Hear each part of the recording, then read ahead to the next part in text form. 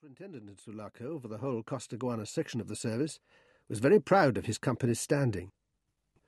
Captain Joseph Mitchell prided himself on his profound knowledge of men and things in the country.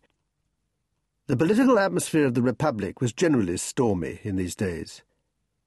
On a memorable occasion, he had been called upon to save the life of a dictator, together with the lives of a few Sulaco officials, the political chief, the director of the customs, and the head of police, belonging to an overturned government. Poor Senor Ribiera, such was the dictator's name, had come pelting 80 miles over mountain tracks after the lost Battle of Socorro, in the hope of outdistancing the fatal news, which of course he could not manage to do on a lame mule. The animal, moreover, expired under him at the end of the Alameda. "Sir," Captain Mitchell would pursue with portentous gravity, "the ill-timed end of that mule attracted attention to the unfortunate rider. His features were recognized by several deserters from the dictatorial army amongst the rascally mob already engaged in smashing the windows of the Intendencia."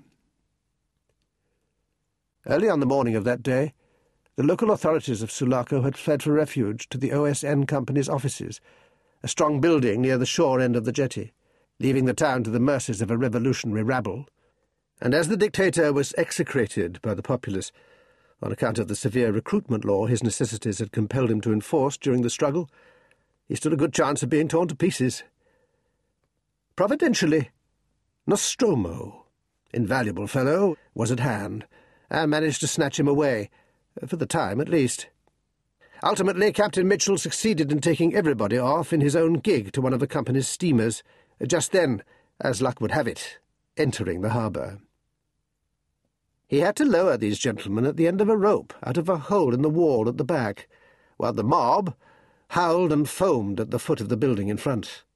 He had to hurry them, then, the whole length of the jetty. And again it was Nostromo, a fellow in 1,000, who, at the head this time of the company's body of lightermen, held the jetty against the rushes of the rabble, thus giving the fugitives time to reach the gig lying ready for them at the other end, with the company's flag at the stern. Sticks, stones, shots flew, knives too were thrown. Captain Mitchell exhibited willingly the long cicatrice of a cut over his left ear and temple. "These gentlemen," he would say, "had to run like rabbits, sir. I ran like a rabbit myself. Certain forms of death are distasteful to a respectable man. Under Providence, we owed our preservation to my capataz de cargadores, as they called him in the town.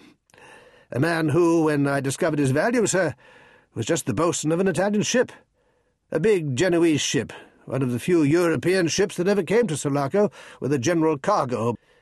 He left her on account of some very respectable friends he made here, but also, I suppose, to better himself. Sir, I engaged him to be the foreman of our lightermen and caretaker of our jetty. That's all that he was, but without him, Senor Ribiera would have been a dead man. This Nostromo, sir, a man absolutely above reproach, became the terror of all the thieves in the town. 50% of that murdering mob were professional bandits from the Campo, sir, but there wasn't one that hadn't heard of Nostromo. The sight of his black whiskers and white teeth was enough for them. They quailed before him, sir. That's what the force of character will do for you." It could very well be said that it was Nostromo alone who saved the lives of these gentlemen. The company's lightermen, natives of the Republic, behaved very well under their capataz. Such leadership was inspiriting. The main attack on the railway yards, on the OSN offices, and especially on the custom house, whose strong room, it was well known, contained a large treasure in silver ingots, failed completely. Even the little hotel, kept by old Giorgio, standing alone halfway between the harbour and the town, escaped looting and destruction, not by a miracle, but because with the safes in view they had neglected it at first, and afterwards found no leisure to stop. Nostromo, with his cargadores, was pressing them too hard then. It might have been said that there he was only protecting his own. From the first, he had been admitted to live in the intimacy